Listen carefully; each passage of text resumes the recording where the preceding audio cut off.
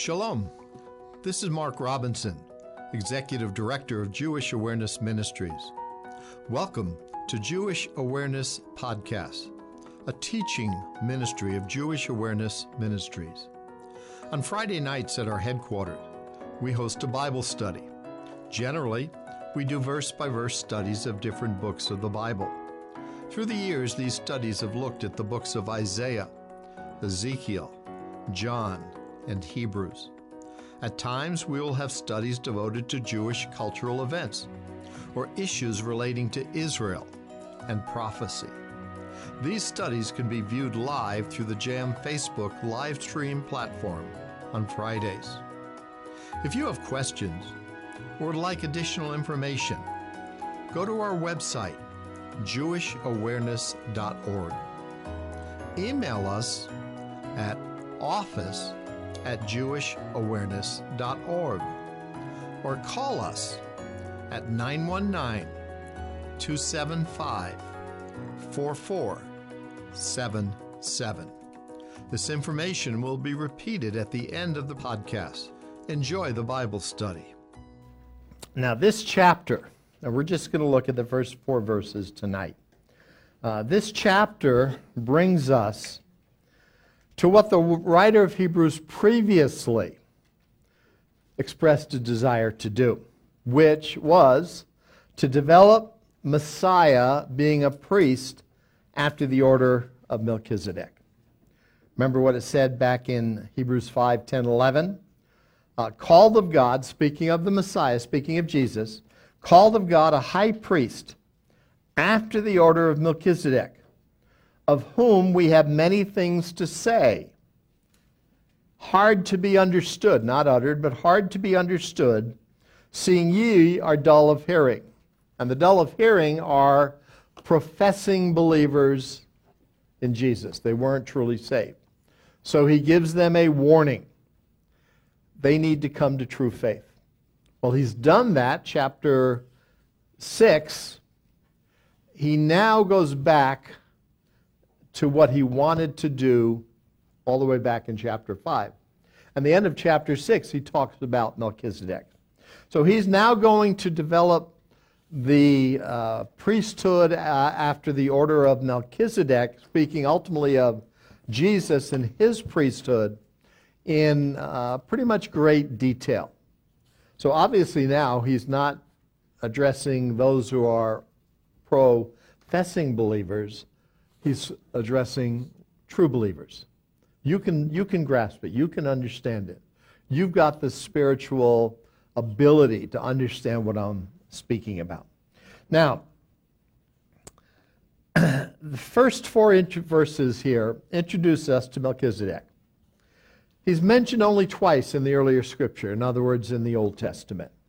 And he's mentioned in Genesis chapter 14 and 18 through 20, where we are told this: and Melchizedek, king of Salem, brought forth bread and wine, and he was the priest of the Most High God. And he blessed him and said, Blessed be Abram of the Most High God, possessor of heaven and earth. And blessed be the Most High God, which had delivered thine enemies into your hand, and he gave him tithes of all. So there's not a lot of information about Melchizedek in the Genesis account. And some fanciful interpreters have really run amok with that first phrase that the king, Melchizedek, king of Salem, brought forth bread and wine. And you can just imagine. Well, this is communion. This is the Lord's table. I mean, we have wine, we have bread, let's just celebrate the Lord. Well, as I say, they run amok with imagination. It has nothing to do with communion. It has nothing to do with the Lord's table. It has nothing to do with Passover. None of this was introduced at this point in history. So we shouldn't read into it that type of thing, which some do. So the key that I want us to see here in this introduction, and Melchizedek is a king and a priest. He's the king of Salem, verse 18, and he's the priest of the Most High God, El Elyon. So he's the king and he's a priest. Now, in Psalm 110, in the first 4 verses, we are again introduced to Melchizedek only with a phrase. This psalm speaks of Jesus. This psalm speaks of the anointed one of Israel. Starts in verse 1, the Lord said unto my Lord. David is speaking. It's a psalm of David. Sit thou at my right hand until I make thine enemies thy footstool. Now, we've looked at this before. David is the king of Israel. He is in the highest human office. Humanly speaking, there is no one higher in authority than David, humanly speaking. But Israel being a theocracy, meaning that God was their king, he was the ruler of the nation, he was over the king, whoever the king might be. Whether it be David, whether it be another king that would come to the throne, God was the ultimate ruler authority in Israel. And so in this Psalm of David now, who is the ultimate human authority, David said, the Lord said unto my Lord, Adon. So David speaking, humanly speaking, who is the only authority, master, ruler, Lord that David would have? Not humanly speaking, but who is the only one over David? God. So God said unto my God. We've looked at this in light of the plurality and unity of the Godhead. Ultimately, that plurality and unity is a triunity, but here we only have 2 mentions of God. Jehovah said unto David's God. So this doesn't teach the triune God. It teaches a plurality and unity of God. Sit thou at my right hand, God says unto David's God, who is the Messiah, until I make your enemies your footstool. The Lord shall send the rod of your strength out of Zion. Rule thou in the midst of thine enemies. When will Jehovah God, the Father, send the rod of David's God, who's the Messiah, Jesus? When will he send him in strength out of Zion? Second coming. Is that what I heard with those voices, I hope? Not first coming, second coming. When he comes the second time, Jesus, he's coming with a rod of iron. He's coming in strength. And so, I'm going to send you your rod of strength, and you're going to rule in the midst of your enemies. In other words, they will be subdued at that point. Thy people, the Jewish people, shall be willing in the day of your power. See, up to this point in history, and this point right here in this verse is the end of the tribulation period, the response of the Jewish people to Jesus has always been, I mean, I'm talking generally now. Forget it. He's not for us. But they will be willing in the day of his power. And the whole nation will ultimately accept him as their Savior, Messiah. In the beauties of holiness, from the womb of the morning, thou was the dew of thy youth. And it's just capturing some of the characteristics of the Messiah. He is in the beauty of holiness. From the beginning of him coming into the world, you have the dew of your youth. And then verse 4 comes to the point about Melchizedek. The Lord has sworn and will not repent. Thou, Jesus, Messiah, thou art a priest forever after the order of Melchizedek. So we don't learn anything new in a sense here, other than that the Messiah, Jesus, will ultimately be a priest after the order of Melchizedek forever, for eternity. Because we know that Melchizedek was in the office of a priest. We know that from Genesis 14. So, what do we learn from this passage about the Messiah? The same thing that we essentially learned that I wanted to bring out in Genesis 14, that the Messiah, who is King and Lord, but he's King, is a priest as well. a priest after the order of Melchizedek. So you have these two offices that are coupled together. You find it back in Genesis 14. You find it here in Psalm 110. Now, that brings us to the first 3 verses of Hebrews chapter 7. And I repeat these verses later on. But regardless, look at the first 3 verses. For this Melchizedek, king of Salem, priest of the Most High God, who met Abraham returning from the slaughter of the kings, and blessed him, to whom also Abraham gave a 10th part of all, first being by interpretation king of righteousness, and after that also king of Salem, which is king of peace, without father, without mother, without descent, having neither beginning of days nor end of life, but made like unto the Son of God, abides a priest continually. Now, the identification of Melchizedek, and I have put down 4 different interpretations or identifications of who Melchizedek is. There are more. Some of them are so way out, it's not really even, and I think some of these are way out too.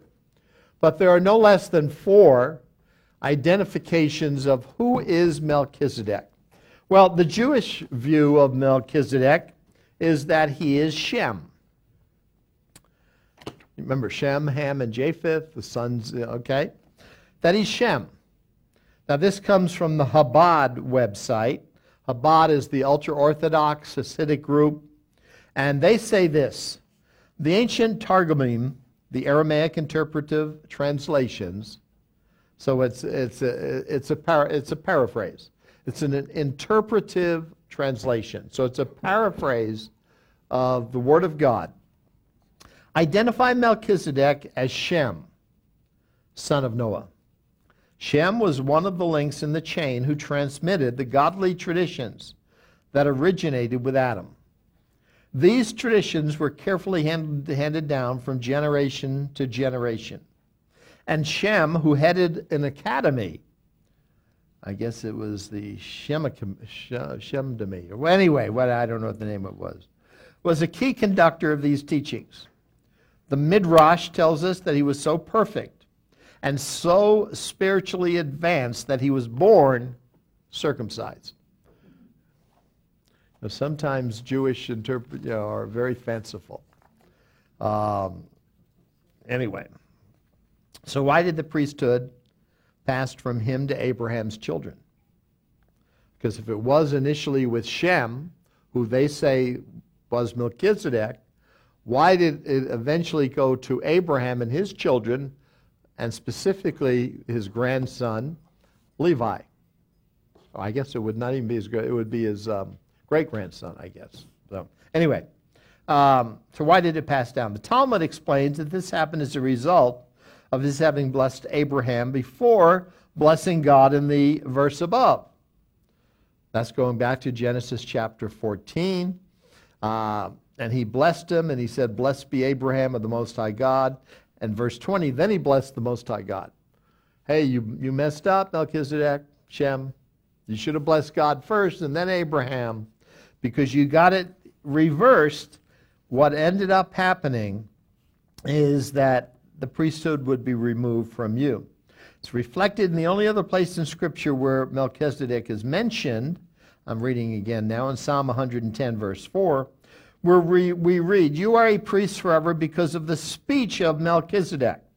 Now, I don't understand how they get speech out of the Hebrew word that's used here, but regardless, that's how they interpret it. Because of Melchizedek's ill-chosen speech, the priesthood was taken from him and given to the seed of Abraham forever. So, Jewish belief now on Psalm 110 is that David is the priest after the word of Melchizedek in Psalm 110, verse 4. Now, definition of, after the order of Melchizedek, the definition of that Hebrew word, just pulled it off of a lexicon, is a reason, a suit, or a style. It's a cause, an end, and a state, an order, regard. I don't know where they get word from. But I think it's kind of read back into the understanding. Melchizedek didn't speak correctly. In his speech, he first blessed Abraham. Secondarily, he blessed God. Because of that ill-advised speech, word that he gave, he lost that. And so when they come to Psalm 110, verse 4, what they then say is that the Lord has sworn, will not repent, thou art a priest forever after the word of Melchizedek. Because of what Melchizedek said, there's a new priesthood that's coming. Now, what they've got to deal with, meaning the Orthodox, the Jewish people who hold to this then, how is David a priest? When did David become a priest? You know, he never was a priest. He was a king. And so they run into another problem there, but that's a whole other thing. Anyway, that's the Jewish view. Melchizedek is Shem. It's wrong. It's wrong. Okay, turn over on the back of the page. A second view is that Melchizedek is a celestial being, perhaps an angel, who took on human form. The Bible Knowledge Commentary, which was produced by Dallas Theological Seminary, says this: it seems more natural that the author meant that Melchizedek belonged to an order in which there was no end to the priesthood of those engaged in it. He later said in 7:8, that's Hebrews 7:8, that Melchizedek is declared to be living. If this is correct, Melchizedek may have been an angelic being who reigned for a time at Salem, in other words, Jerusalem. If so, the statement that he was without beginning of days would not mean that he was eternal, but simply that he had a pre-temporal origin. In other words, before time was brought into existence, the angelic being was there, and so he had a pre-temporal existence. It goes on. Nor would this concept of Melchizedek as an angel elevate him to the same level as God's Son, since the author painstakingly asserted the Son's superiority to the angels in Hebrews chapter 1, verses 5 through 14. There is evidence that at Qumran, Melchizedek was regarded as an angelic personage. If this is the case in Hebrews, and the Son of God is the high priest in an order in which Melchizedek is simply a priest, but Melchizedek, in this understanding, is an angelic being. And there's a large quote I had. I took it out. I figured one quote was enough about the Qumran quote, that yes, that Melchizedek was an angelic being. That's another view. Now, I think the first two views are wrong.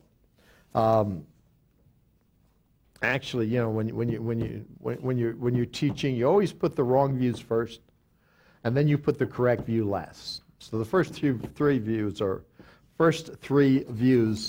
I believe, are wrong. So what's the third view? And this is a very popular view. It's a theophany. Now, you know what a theophany is? We've looked at theophanies before.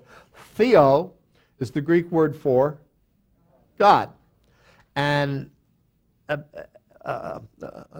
would be epiphany. How am I pronouncing? Epiphany. Thank you. An epiphany. What's an epiphany? It's an appearance. It's a manifestation. And so if you have a theophany, you have a God appearing in human form. And it is almost universally accepted by Bible teachers that a theophany is also always a Christophany. Christophany. In other words, whenever it was God appearing in human form, it was not the Father, it was not the Holy Spirit, it was the Son, it was a Christophany appearing in human form.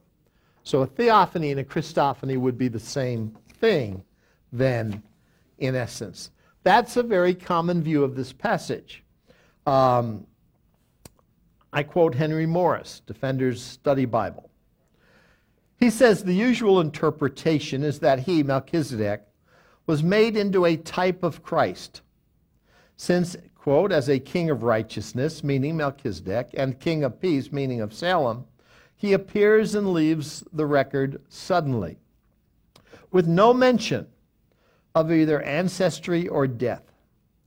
It seems better to take the words literally, in which case they could be applicable to Christ himself, appearing here to Abram in a theophany. This would also solve the problem of how such a godly king and priest as Melchizedek could be ruling a city in such an ungodly land as Canaan, and why, if he did, Abram would have no other contact with him. The fact that he was like unto the Son of God, Hebrews 7:3, accords with one of Christ's pre-incarnate appearances.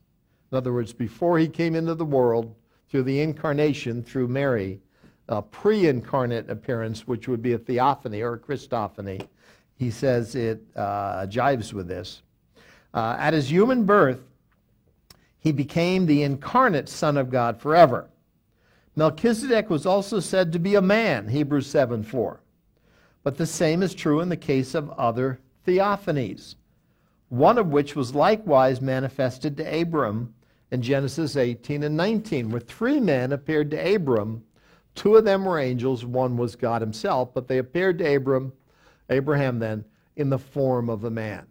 So one of the more acceptable views of who is Melchizedek is that it's a theophany. It was Jesus Christ who just appeared to Abram as the king of Salem, as the priest of the Most High God, and it was a theophany. It was Jesus Christ.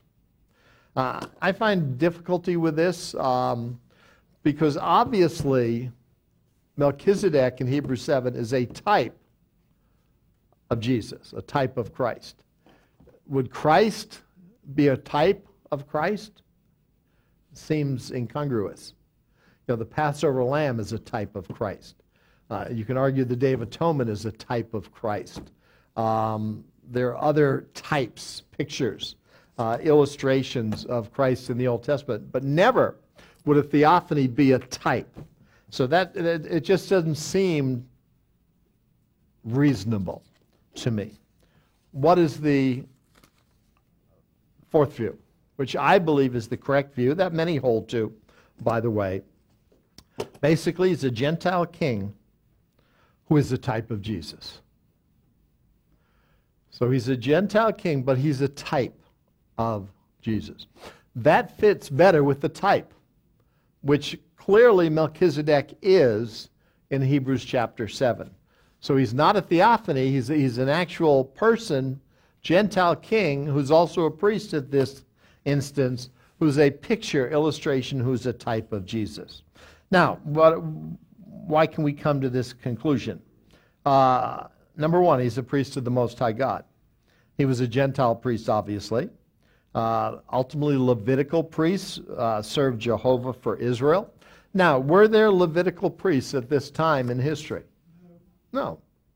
No, Levitical priests would come through the Levites. This is the time of Abram. Isaac would come, and then Jacob would come, then the tribes would come, and the Levites and the priests. No, this is pre-Levitical priesthood. So obviously he had to be a Gentile priest, not a priest for Israel. Levitical priests ultimately served Jehovah for Israel. But he did serve the Most High God, El Elyon, the Most High God, for all the world. In the Old Testament, earlier scripture, El Elyon occurs 28 times, 19 times in Psalms. The first occurrence of it is here in Genesis 14:18. El's another name translated as God.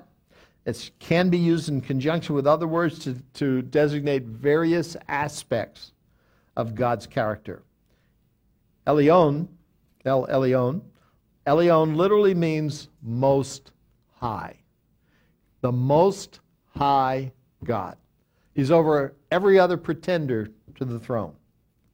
And is used both adjectively and substantively throughout the Old Testament.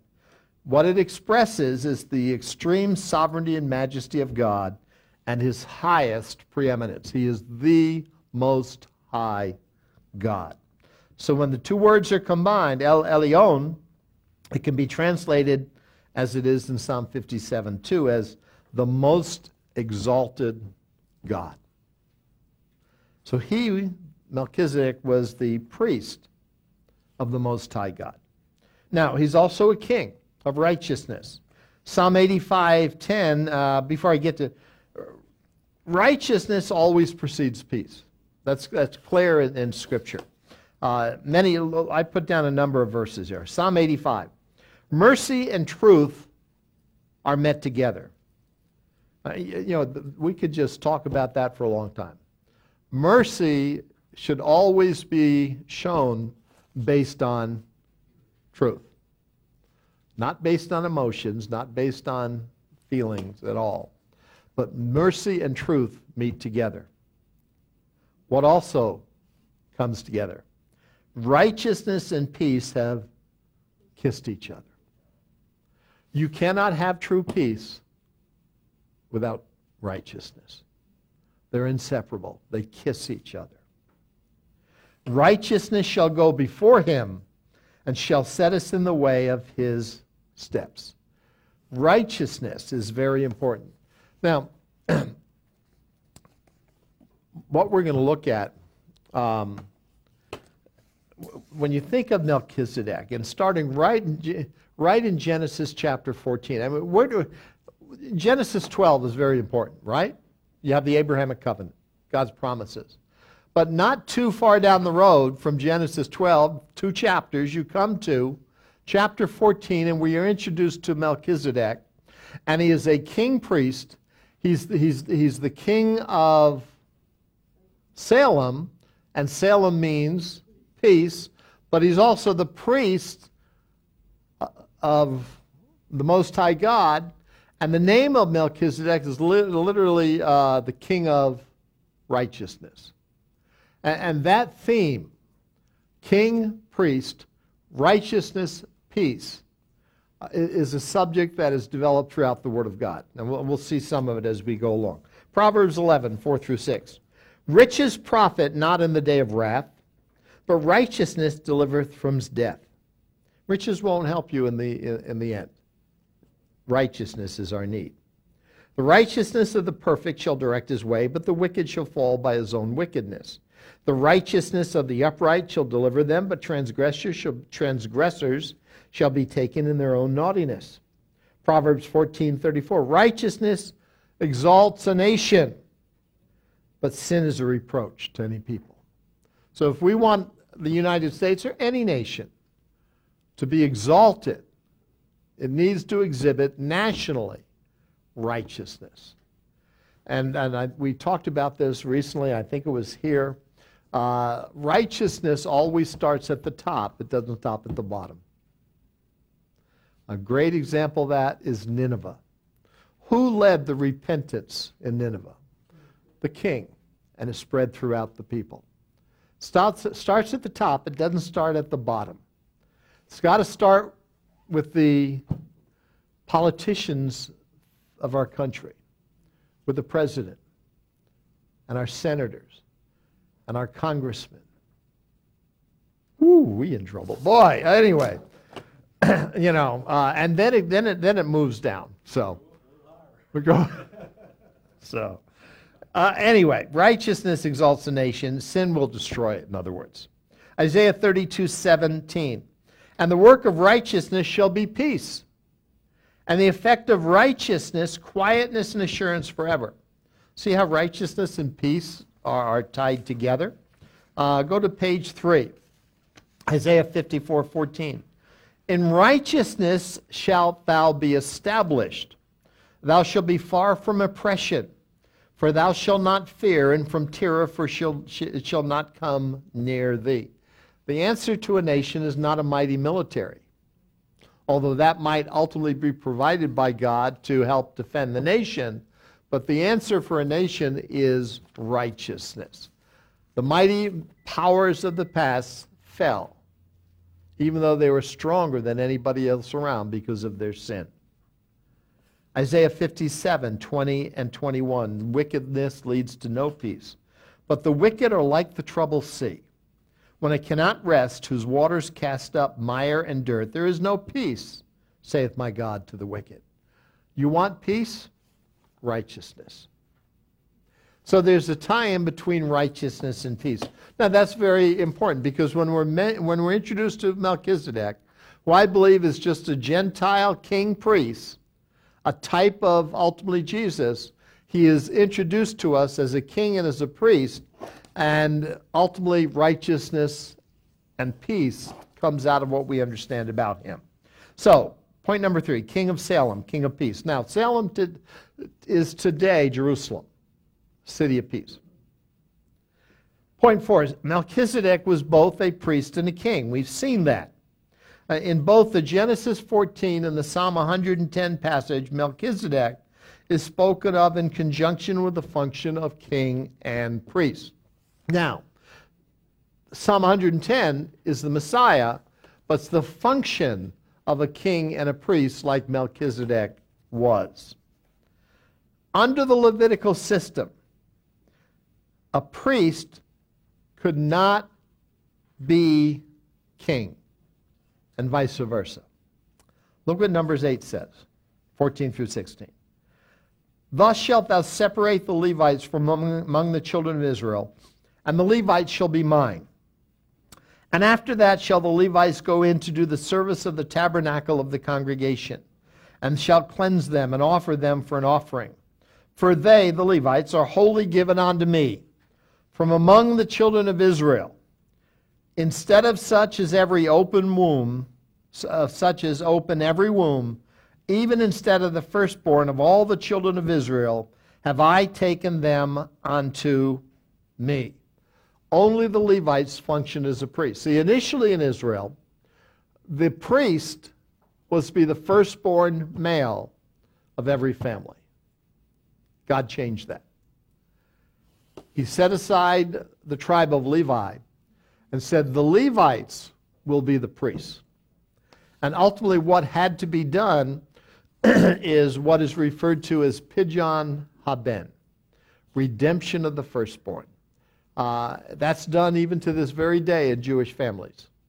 That is, the firstborn son has to be redeemed for 5 pieces of silver.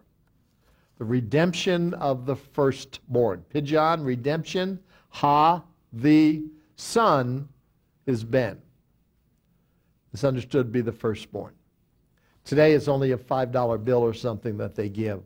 But it's following through, because ultimately every family's firstborn male would be the priest and would be given to God for service. God changed that and set it apart to the Levites. Messiah, though, would be both priest and king. Now we looked at Psalm 110, but look at Zechariah 6:13. Even he, this is the Messiah, shall build the temple of the Lord, and he shall bear the glory, and shall sit and rule upon his throne, and he shall be a priest upon his throne, and the counsel of peace shall be between them both. Now, the one being spoken of here in Zechariah 6:13, and before that, it actually says in verse 10, behold the son, I think is what it says. That was quoted by Pilate. This passage is speaking of Jesus, of the Messiah. And notice what it says. He's going to build the temple of the Lord. He, Jesus ultimately, will bear the glory. He, Jesus, shall sit and rule upon his throne. So if you're sitting and ruling on a throne, what are you? You're a king.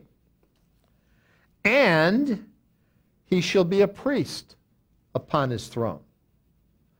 Now that is contradictory to what God established in the offices of Israel.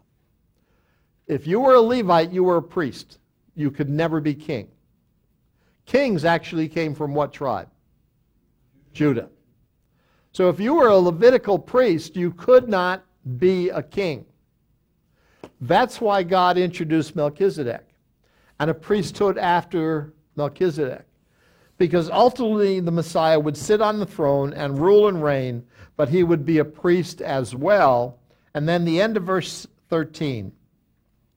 The counsel of peace shall be between them both. Now, what do you think both refers to here? King and priest. Yeah, the offices. See, if a king in Israel was ruling properly, righteously, under God, God's in charge, God would provide peace. Because what would bring peace to a nation? A king from the top, working down, ruling righteously. So sometimes kings in Israel would, when they were righteous, when they were godly, would do away with the idolatry and the worship of the pagans that Israelis had gotten into. But it started from the top. Didn't start from the bottom. See, what's the cry in America today? I'm digressing a little bit. We all want to see our nation healed, right? So my people, which hear will turn it from their wicked ways. So we say, well, if the Christians would just get right with God and pray, God would heal our land. It's not how it works. Number one, that doesn't have anything to do with us. It has to do with Israel. But number two, peace always comes through righteousness. And righteousness always starts at the top and works its way down. Look at the Assyrians. Look at Nineveh. Look at the godly kings of Israel when they came and God would give peace. Our nation today is so torn apart. It's not Donald Trump's fault. It's the fault of what? Sin. Put it in another term. Unrighteousness. That's why we don't have peace. That's why we have contention. That's why we have division. Because we have become a very unrighteous nation. And we will never have peace until righteousness comes from the top. And as much as I like what our president is doing in some of his policies, there's no way you claim he's a righteous man. So it's not going to happen. That's why there's so much division, because it's not starting at the top. It's not trickling down to all of us, and we don't have peace. If a king, the leader of the country, is righteous under God, ultimately God will bring peace to that country. In the office of priest is how an individual gets peace with God. And so when it says here in Zechariah chapter 6, verse 13, the counsel of peace shall be between them both. You want peace? The king better be righteous. And you need to have a righteous priest, not an ungodly, unrighteous priest. You need to have a righteous priest. Those two offices come together in Jesus. Remember how Hebrews chapter 1 started? The very first 3 verses. Turn to Hebrews chapter 1. It's written to Jewish people. It couldn't have started, this book, in a more Jewish way. Look at verse 1. God, who at sundry times and in different ways spoken times past unto the fathers by the prophets, hath in these last days spoken unto us by his Son, whom he hath appointed heir. He's getting everything. He's going to rule over everything, by whom also he made the worlds, who being the brightness of his glory and the express image of his person, and upholding all things by the word of his power, when he had by himself purged our sins, sat down on the right hand of the majesty on high. Verse 1, the beginning of verse 2, talks about the office of prophet. God in times past spoke unto us by prophets. Now, the Son is the prophet. Verse 2, he's made heir of all things. He's going to own everything. He's going to rule everything. Jesus is going to rule everything. He is going to be king over all. He will have the office of king. And then in verse 3, he purged our sins with the finality, because he sat down. He is God's priest. He is the prophet, the priest, and the king. He is the anointed one of God. He is the Messiah. That's what that literally means. And what we're getting in chapter 7 now with Melchizedek and Zechariah chapter 6 is that in the office of priest and king, peace comes together, both spiritually for individuals and externally for the nation, or nations as the case might be. And he's using Melchizedek as that example. Peace comes in those two offices and will only come when Jesus ultimately comes as king. He is the priest now after the order of Melchizedek, and we can come to him and find forgiveness of sins. And one day we will have peace in this world because the righteous king will return and set up his kingdom. Now, Will Varner summarized, I think, very well back in an article in 1999 in the magazine Israel, My Glory. He said this: a more popular interpretation is that Melchizedek was Christ himself in some pre-incarnate form. That's a theophany. Thus, he would have been like the Old Testament angel of the Lord. And he gives some examples: Genesis 6, Exodus 3, Judges 13. Proponents of this view point to the language of Hebrews 7:3, and we're going to look at this in more detail. Without father, without mother, without descent, having neither beginning of day nor end of life. There are some serious problems, however, with this idea.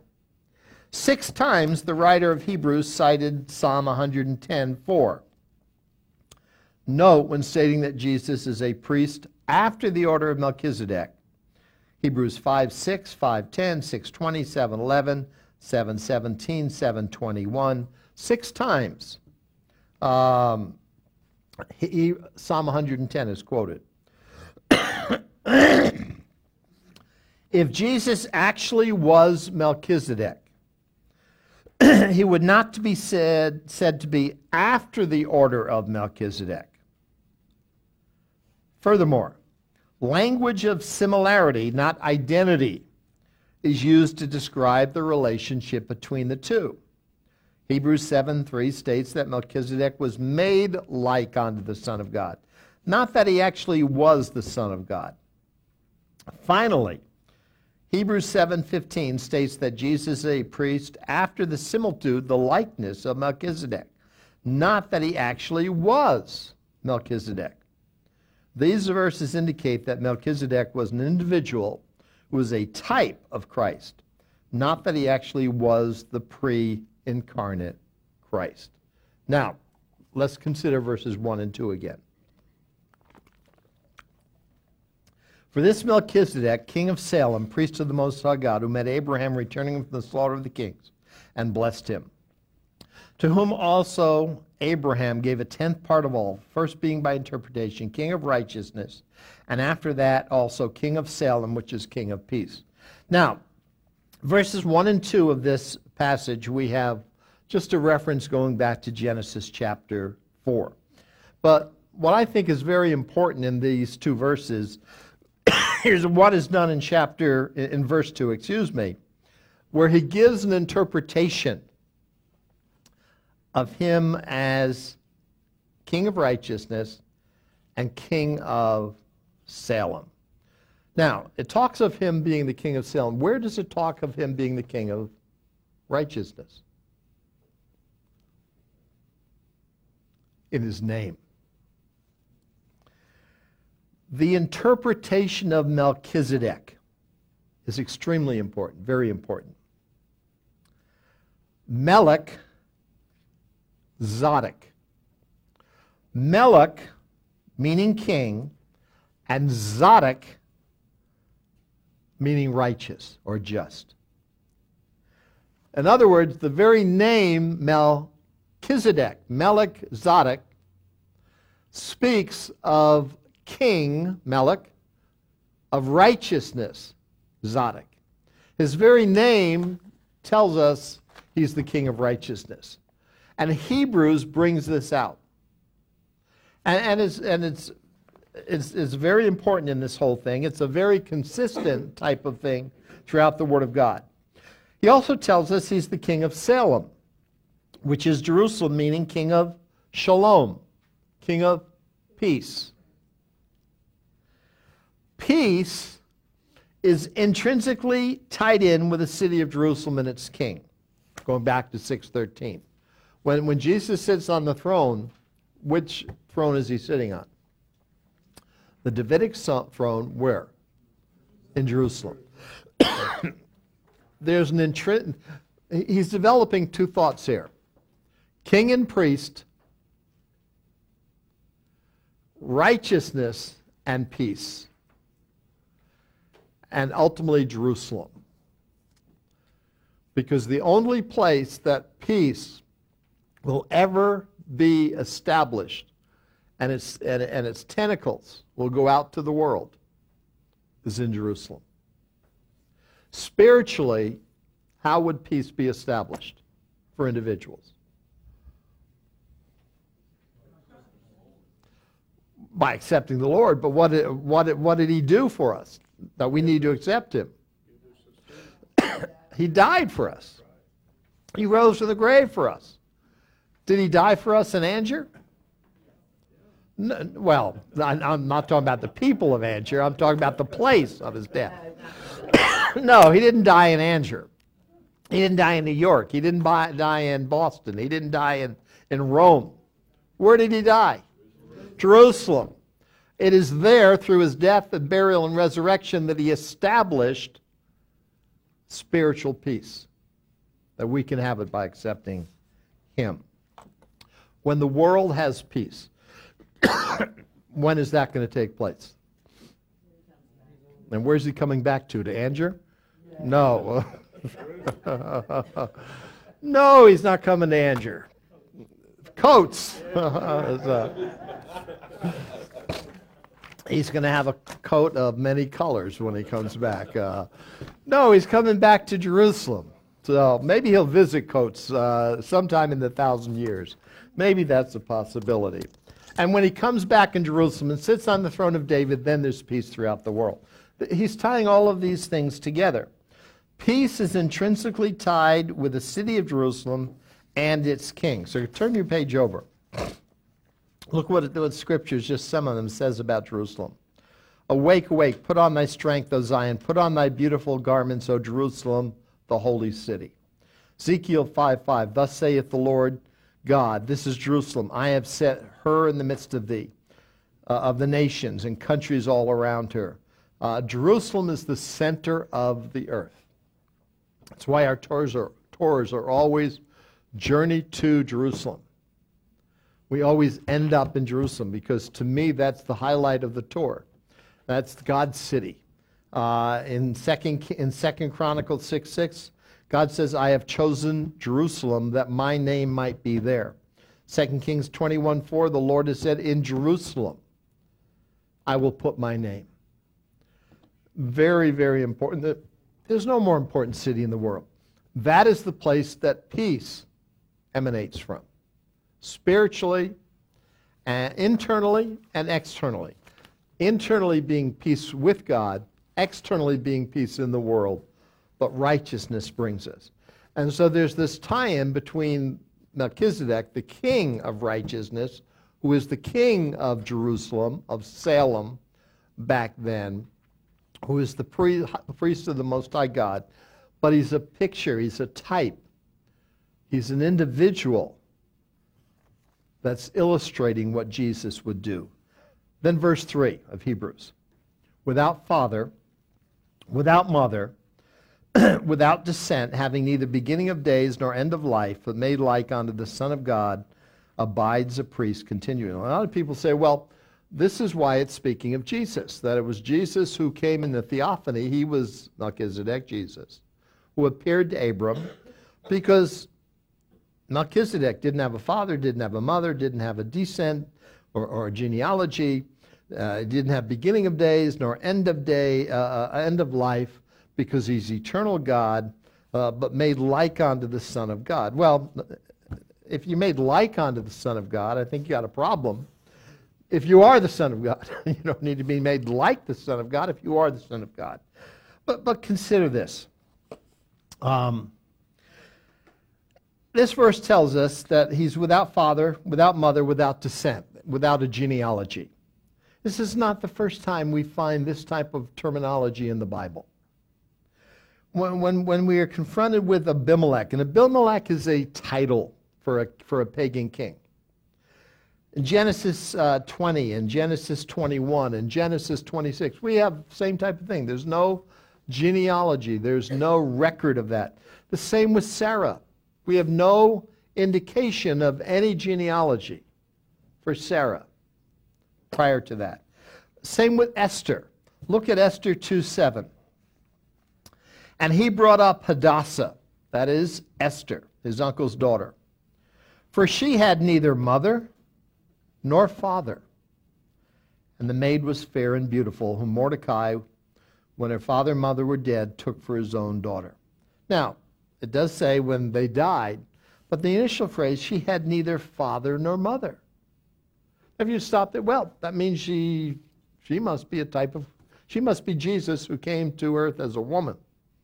Good-looking woman. No. It's just the same type of terminology that it's used here. David Cooper made this statement. It's possible, therefore, for us to construe the language concerning Melchizedek's being without father and mother, having neither beginning of days nor end of life, as bearing the same connotation as Sarah was without a mother. Now, obviously Sarah had a mother, just not mentioned. In Hebrews, the writer probably meant to convey to the reader that there was no account related to Melchizedek prior to his appearance on the stage of history. Nothing is mentioned about his father, his mother, his birthday. Neither is anything said about his death. It doesn't mean he didn't have a father, didn't have a mother, didn't have a birthday, didn't have a death day. He did. It's just not mentioned because he's a picture, he's a type of Christ, is all it is saying. He's made like unto the Son of God. This suggests again that he is not the Son of God, but made like, an illustration of the Son of God. He's made like the Son of God, not the Son of God is made like Melchizedek. There's a difference there. He, Melchizedek, is made like the Son of God. He's a picture. And that's why we have no genealogy. We have no birth date for him. We have no death date, because he is an illustration of Jesus, who is God, who had no birthday, who had no death day as the eternal creator. So he's an illustration. He's made like the Son of God, but he abides a priest continually. Now, what this does, it introduces an important contrast that will be picked up in the rest of this chapter. That is, that the Melchizedekian priesthood, which Jesus is in, is an eternal priesthood, abides continually. The Levitical priesthood was temporal. Here's what Numbers 8:23 through 25 says. The Lord spoke unto Moses, saying, This is it that belongs unto the Levites. From 25 years old and upward, they shall go in to wait upon the service of the tabernacle of the congregation. And from the age of 50 years, they shall cease waiting upon the service thereof, and shall serve no more. 25, they would get ready. Actually, at 30, they would start serving. But at what age would they be through with their service? 50. It was temporal. The Melchizedekian priesthood is eternal. So what he now says, the writer of Hebrews in verse 4, now consider how great this man was, unto whom even the patriarch Abraham gave the tenth of his spoils. Now, we are commanded to consider the greatness of Melchizedek. Abraham, gave tithes to Melchizedek. The purpose of the writing of this is logical. that the Levites and their priesthood came out of whose genealogy? Abraham, Isaac, Jacob, tribe of Levi. Thus, they are not as important as Melchizedek, because Abram gave tithes to Melchizedek. And it'll go on in the Hebrews 7 and says that they were in the loins of them, meaning that they were there, in a sense, with Abraham at that point. But let me quote Charles Spurgeon. Beloved friends, if Melchizedek was so great, how much greater is that man whom Melchizedek represents? If the type, see, he believed that Melchizedek was just a man, Gentile king, priest, who was a type and illustration, a representative of Jesus. If the type is so wonderful, what must the antitype be, the fulfillment, the real thing? I invite you to consider how great is he of whom it is written. The Lord swore and will not change his mind. Thou art a priest forever after the order of Melchizedek. I will not say, consider how great this man was. For there is no verb in this verse here. Should be italicized. The verb is not there. Now consider how great this man. Consider the greatness of this man. Not was, past tense. I will not say, consider how great this man was, for there is no verb. The was is inserted in italics by the translators. We are to consider how great this man. Say was. The was, say was, if you will, but also read also is and shall be. Consider how great this man was and is to be, even the man, Christ Jesus. Now, in the entire article that Spurgeon wrote on this, consider how great this man was. And I'm paraphrasing.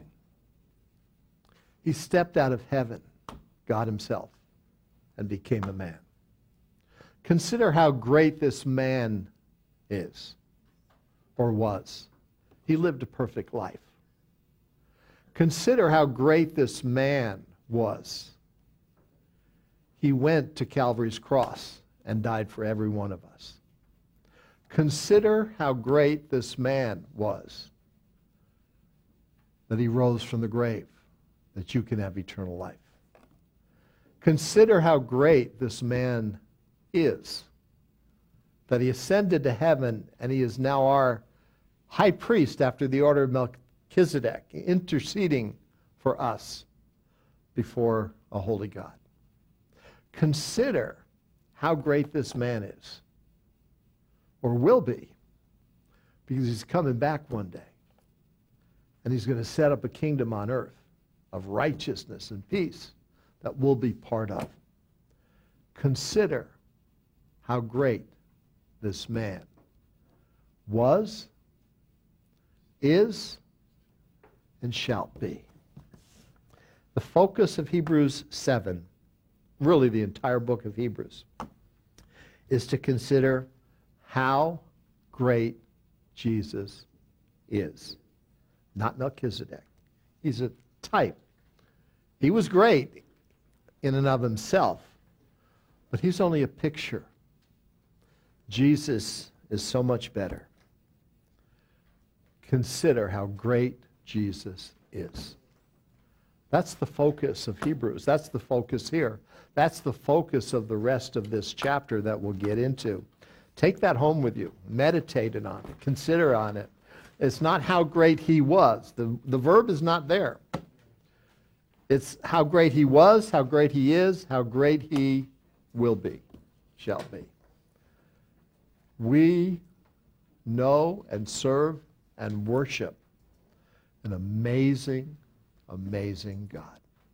how great this man is, Jesus.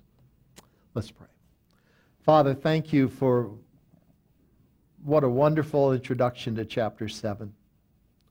Melchizedek was an unusual individual, just a man, a Gentile king priest, a type, a picture. He was influential, no question about it. You didn't find king priests in Israel. He was unique. Abraham recognized that he was the priest of El Elyon, the Most High God, the one true God of the universe. How great a man he was. But he is just a shadow of Jesus. How great Jesus is. And Father, may this truth just be pounded into our hearts, our minds, our spirits, how great Jesus is. So we give you thanks and praise and ask your blessings on our fellowship, the food. Thank you in Jesus' name. Amen. Shalom. This is Mark Robinson, Executive Director of Jewish Awareness Ministries, thanking you for listening to our Bible study. These Jewish Awareness podcasts are a teaching ministry of Jewish Awareness Ministries. If you have questions about the study that you just listened to, or would like additional information, go to our website, jewishawareness.org. Email us at office@jewishawareness.org, or call us at 919-275-4477. Shalom.